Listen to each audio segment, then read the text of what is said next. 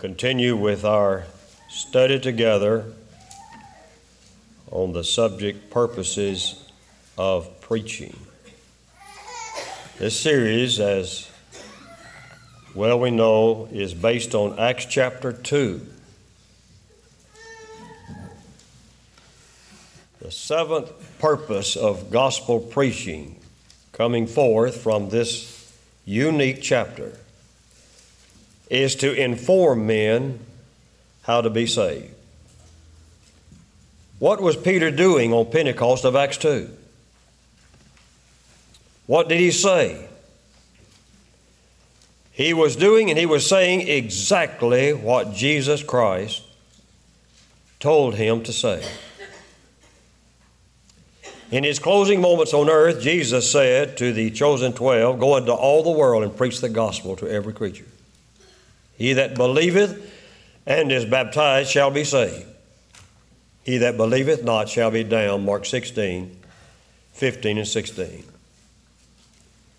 Also, in his closing moments, he said, "Then open he their ears, if they might understand the Scriptures.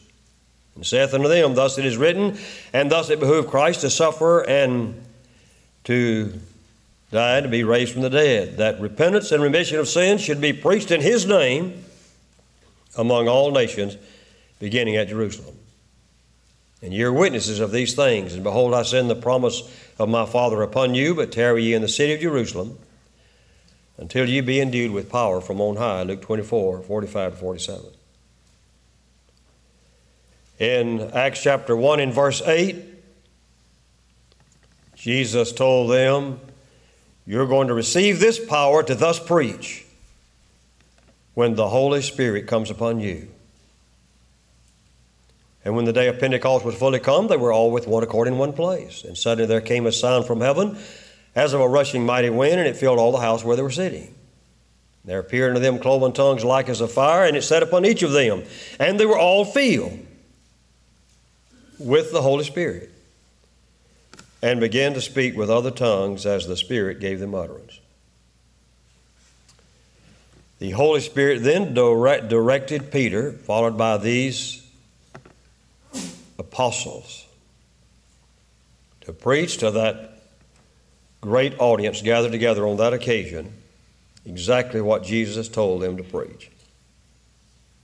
And Jesus' words through the Holy Spirit, this was a divinely preached sermon, a miraculous sermon. They were filled with the miraculous power of the Holy Spirit, and the Holy Spirit simply used Peter and the apostles as the mouthpiece through which to get the message out to these people, and to utter all the truths uttered, and among them to inform them as it came to a close, this great sermon, as to what to do to be saved. And so Peter preached the death, the burial, the resurrection of Christ, verses 22 to 24. When he mentioned the resurrection of Christ, he quoted from David in order to prove that those words uttered were not about David himself, but David foreseeing as a prophet of God the resurrection of Jesus Christ. "Therefore let all the house of Israel know assuredly that God hath made that same Jesus whom ye have crucified, both Lord and Christ." Now when they heard this, they were pricked in their heart, said unto Peter and the rest of the apostles, "Men and brethren, what shall we do?" And Peter said unto them, "Repent and be baptized, every one of you, in the name of Jesus Christ, for the remission of sin." That's exactly what Jesus told them to preach. "In my name, repentance and remission of sins. Repent and be baptized, every one of you, in the name of Jesus Christ, for the remission of sins." What are men doing and saying today? Envision in your mind this great day, this momentous event, this tremendous crowd, Peter the apostle standing up and preaching this first gospel sermon in the name of the resurrected Christ.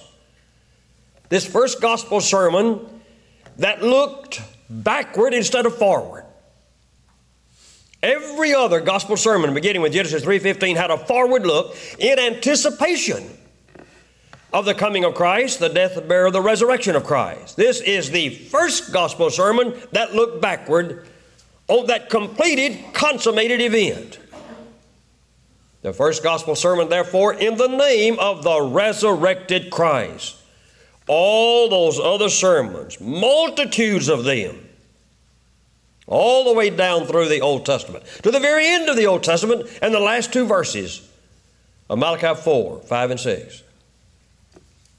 The preaching of John the Baptist, the preaching of Christ Himself, the preaching of the 70 disciples that were sent out by Christ, the preaching of the 12 during His 3.5 years of earthly ministry. All the sermons of Christ, the object of the gospel, looked forward. And it was what Christ did, what He accomplished, that allowed Acts chapter 2 to become a reality with a backward look.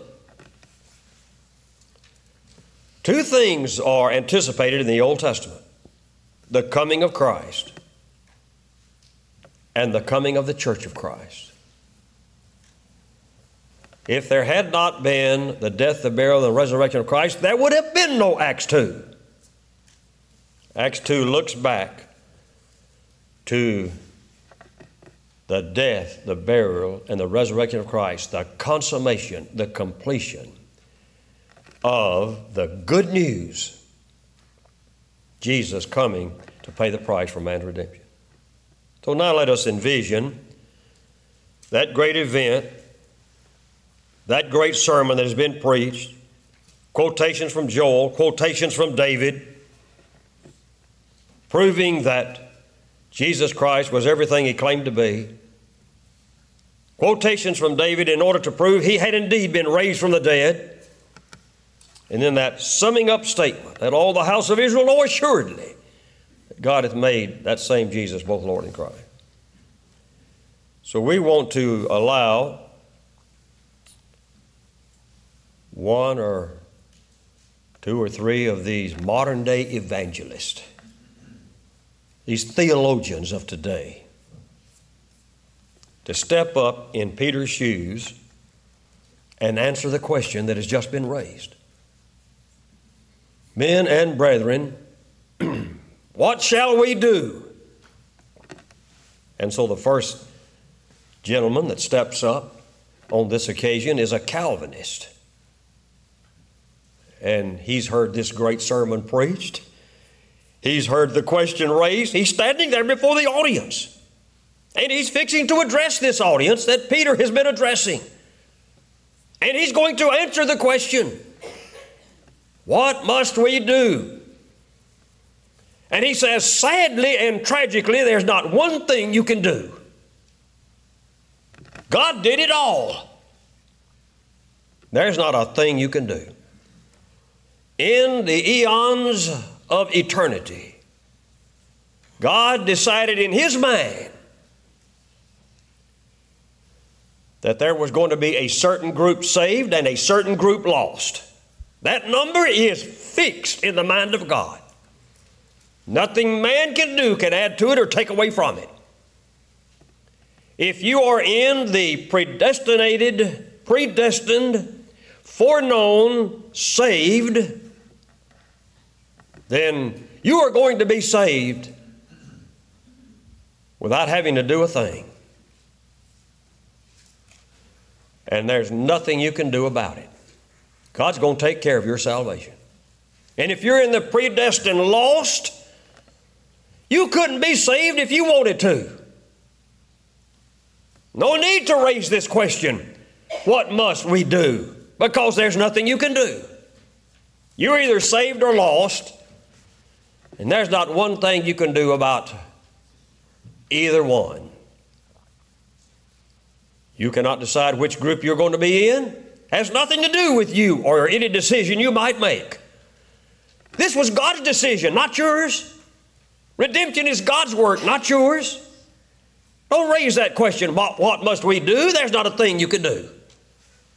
Just imagine if that had occurred on Pentecost of Acts 2, what would have been the reaction of those people? Sure, they would have thought, what then is the purpose of all of this? Why even preach to us? We should have stayed home. It is true that the Bible teaches God choosing, God electing, God predestinating, God foreknowing. All of those things are true, just not in the manner in which wicked Calvinism and all those associated with it preach it. Paul said, according as he has chosen us in him before the foundation of the world, that we should be holy and without blame before him in love, having predestinated us unto the adoption of children by Jesus Christ to himself, according to the good pleasure of his will, Ephesians 1, verses 4 and 5. Hearken, my beloved brethren, hath not God chosen the poor of this world, rich in faith, and heirs of the kingdom which he hath prepared for them that love him? James 1 in verse 5, or 2 in verse 5. Elect according to the foreknowledge of God the Father, through sanctification of the Spirit, unto obedience and sprinkling of the blood of Jesus Christ, 1 Peter 1, 2. Who hath saved us and called us with a holy calling, not according to our works, but according to his own purpose and grace, which was given us in Christ Jesus before the world began. 1 Peter 1 and verse 9. We're bound to give thanks always to God for you, brethren, beloved of the Lord, because God hath from the beginning chosen us to salvation through sanctification of spirit and belief of the truth, whereunto he called you by our gospel to the obtaining of the glory of our Lord Jesus Christ, 2 Thessalonians 2, 13 and 14. You men of Israel, hear these words. Jesus of Nazareth, a man approved of God among you by miracles and wonders and signs, which God did by him in the midst of you, as ye yourselves also know. Him being delivered by the determinate counsel and foreknowledge of God, ye have taken, and by wicked hands have crucified and slain, Acts 2, 22 and 23. Put these passages together, and we have this simple, easy to understand concept of foreknowledge, predestination, election, and choosing. Out in eternity, prior to in the beginning God formulated a plan. And this plan in essence says, when man is created and lives his life on earth, all those who respond to my word in the obedience of faith, I'm going to save. And all of those who refuse to respond to my word in the obedience of faith are going to be lost. I'm going to choose those who choose me. Hearken, my beloved brethren, hath not God chosen the rich of this world, the poor of this world, rich in faith? He chooses those who by faith choose him. I'm going to elect those who elect me. 1 Peter 1, 2 has all the elements in the plan of salvation. God's electing, Christ shedding his blood, man's obedience of faith, all the elements are right there. God elects, God chooses those who elect and choose him in the obedience of faith. God in eternity chose to elect all those who when time came obeyed the gospel of Christ. And therefore it's up to every man as to whether he will obey or disobey, accept or reject. Those who obey the gospel are the predestined, foreknown by God group that God said he would save. Those who obey God. Those who are the lost are those who refuse to be the elect of God, refuse to choose God in the obedience of faith, refuse to elect God by doing the will of God. 2 Thessalonians 2, 13 and 14. The Spirit sanctifies those who believe, and the call comes through the gospel. This call was launched in its perfected, consummated form in Acts 2. Jesus, the Holy Spirit, God the Father were calling them through the gospel that the Holy Spirit preached through Peter and the apostles. And therefore, when they raised the question, what must we do? They were in essence saying, we choose God. We elect God. We've heard the gospel, and we want to submit to it in the obedience of faith. What must we do?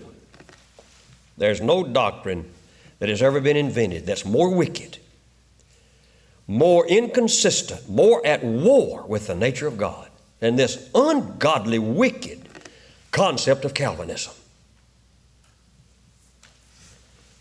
And so, to the disappointment of the crowd, having heard that sermon, they're happy to see him leave the podium. And now, a denominational preacher steps up. He's heard the sermon preached. He sees this great crowd. He's heard the question raised, what must we do? And he says, well, you just need to come down here to the altar, and you need to bow before this God that you've heard about and this Christ, and you need to pray for the Holy Spirit to come and move in your life, in your heart, and save you from your sin. Is that what Peter told him to do? Who is the source of this sermon? It's the Holy Spirit. What is the Holy Spirit doing? He's trying to move in these people's minds to prompt them to obey the gospel. And this silly concept, an answer to the question of questions, is the folly of follies.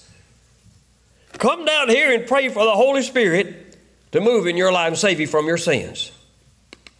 When this sermon has as its source the Holy Spirit. And the answer that was given to that question was the answer that came from the Holy Spirit. It just stuns the mind at the folly of human thinking that's at war with the thinking of God.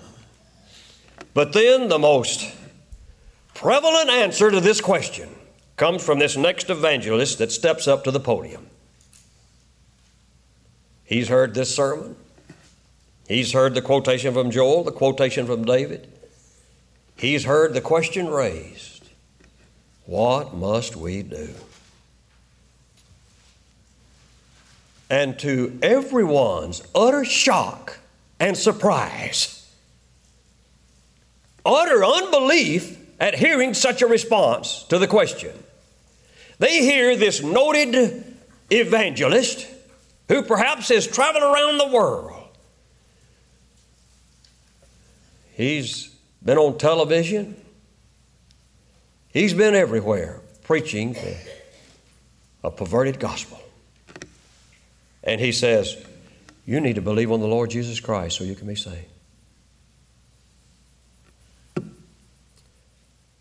If he had said such a thing, no doubt those people would just shook their minds and their heads in unbelief. What? Now, I normally would never make this statement concerning anybody regarding any particular situation. I know what you're going to do. I know what he's going to do. I know what she's going to do, because sometimes we may be right, sometimes we may be wrong. And we may know this person so well that we pretty much have a pretty good idea of what he or she is going to do or going to say on a given situation, because we've seen this person respond in similar situations over the year. But even at that, we cannot really know what a person is going to do or say until we hear it or see it. But I make an exception right here, because I just know, and I think you do too, what those people would have said if they had heard a ridiculous response like that. Just believe on the Lord Jesus Christ and you shall be saved. No doubt they would have said, but sir, we already believe on the Lord Jesus Christ. Now, it's true, before this sermon started, we thought he was a fake and a fraud and a deceiver. We cried for his blood to be on us and on our children. But we've heard this gospel sermon. We've heard the proof and the evidence given We've heard Peter quote from Joel, and he quoted from David. We now know and believe with all of our heart that the one whom we crucified, for whose blood we cried, is Jesus Christ, the Son of God. That's the reason we raised the question.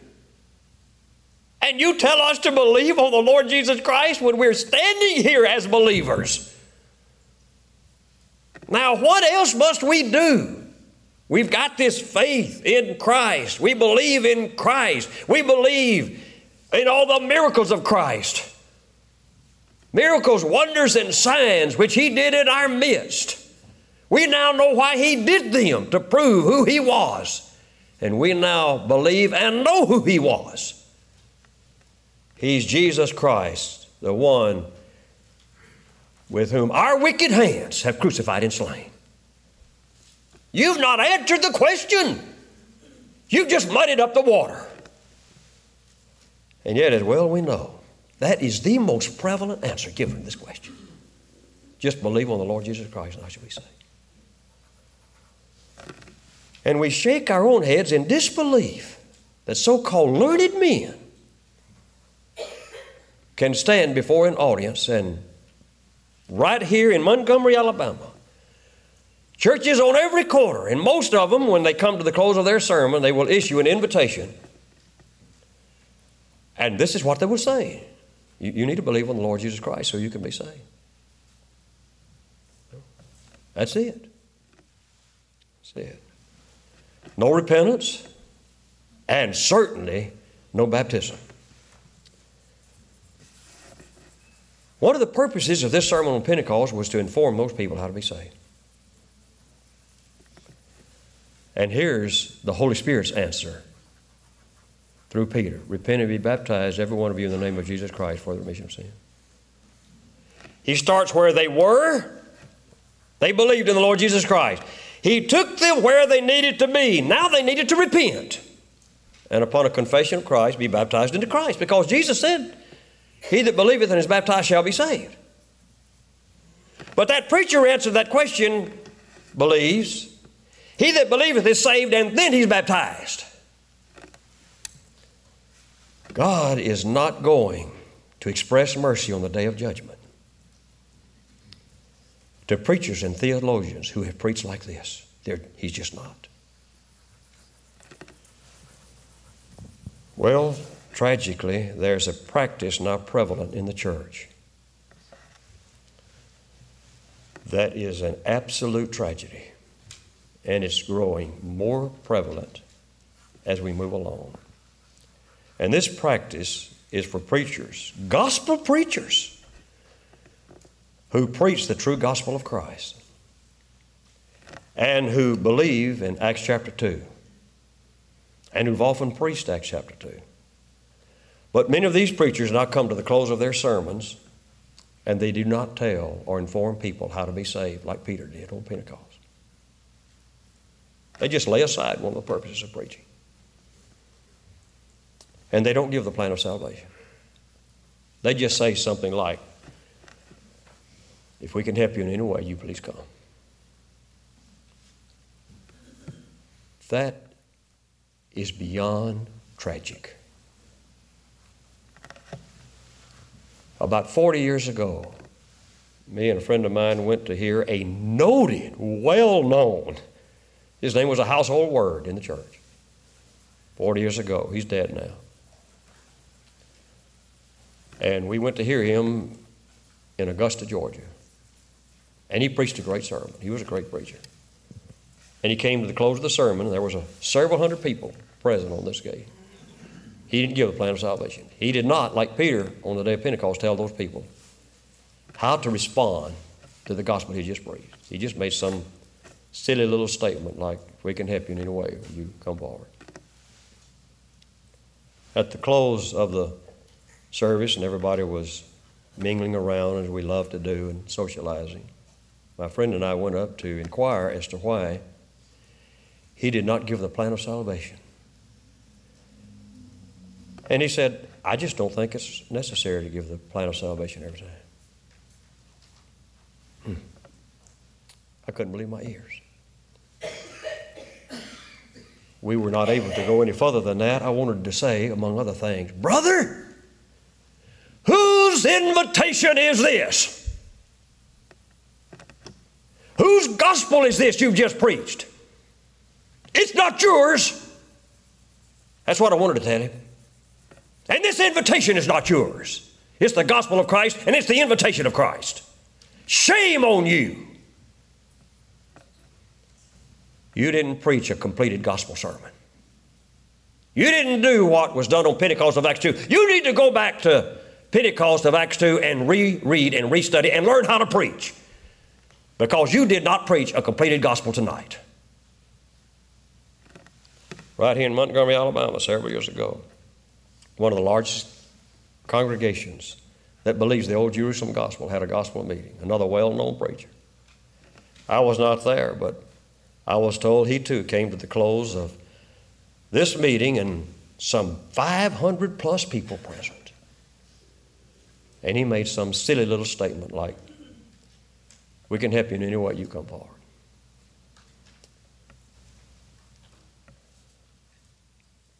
I would love to have been there, because if I had, I would have humbly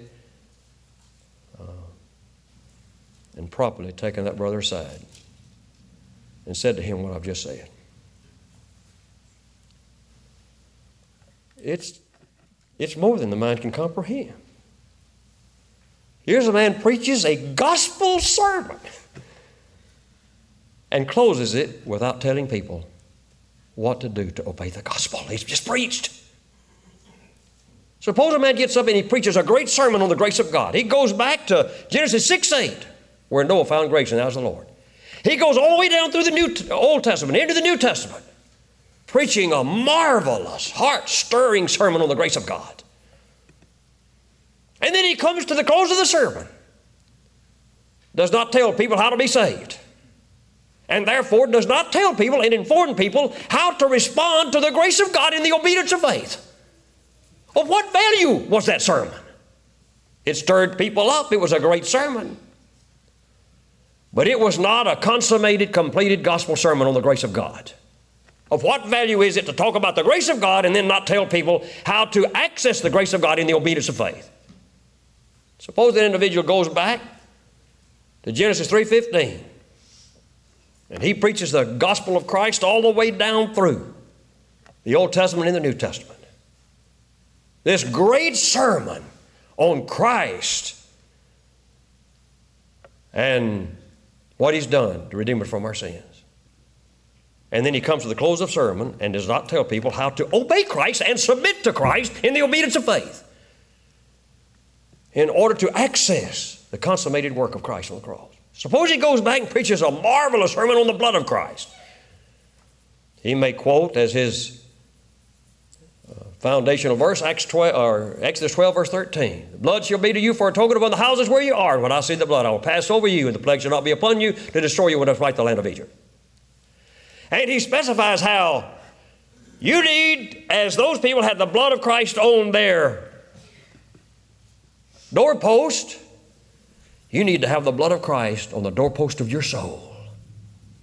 He preaches a great sermon on God's answer to Genesis 3:6. And he says, now if we could help you in any way, you just come, we'll be back. Hey. Doesn't inform the audience how to apply and appropriate the blood of Christ to his or her soul in the obedience of faith. I tell you, none of those so-called sermons are gospel sermons, not in God's eyes. When we have our little 5, 6, or 7 minute gospel sermon on Wednesday night, when the brother gets through with those words of exhortation, he does what Peter did on the day of Pentecost. There may not be a single visitor in the audience. Every person in the audience knows the answer to the question that was raised on Pentecost Acts 2. But he's going to give that because that's what gospel preachers and teachers do. And all of these children we have coming up in here, in this congregation, And most of them of sufficient age, they can understand plain English. And they need to hear again and again and again. Every time words of exhortation are given and the invitation extended, they need to hear what Peter said on the day of Pentecost. They need to inform the audience of what one must do in order to be saved.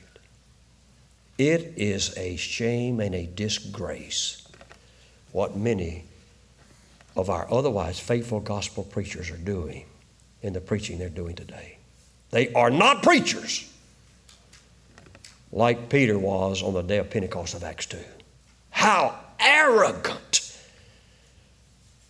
How arrogant it is for a man to consummate a gospel sermon like that.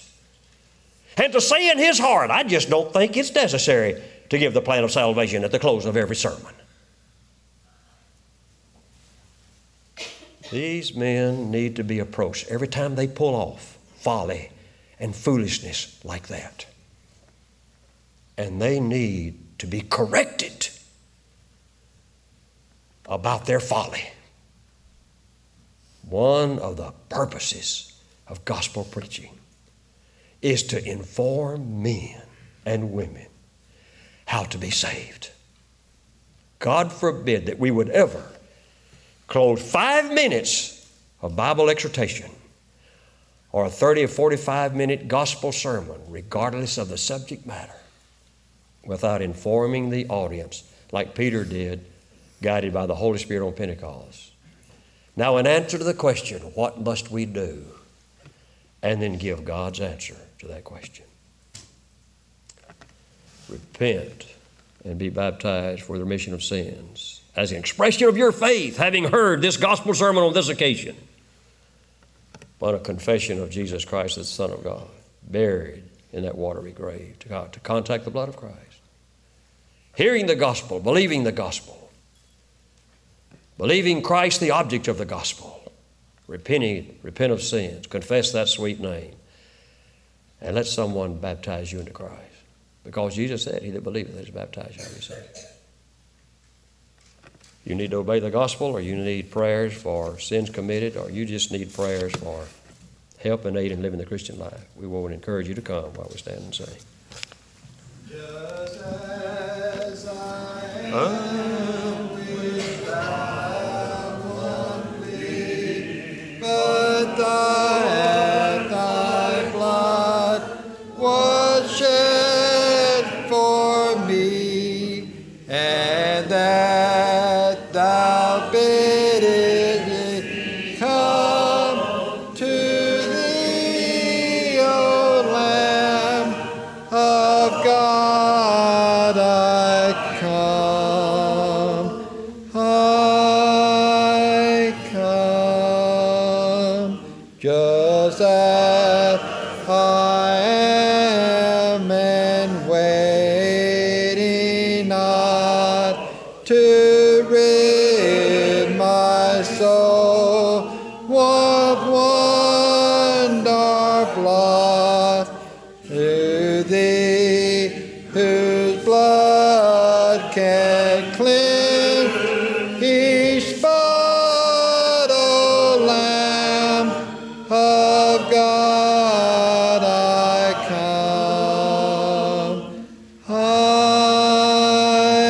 come, just as I am, so tossed about with many a conflict, many a doubt, with fears within and foes without, O Lamb of God, I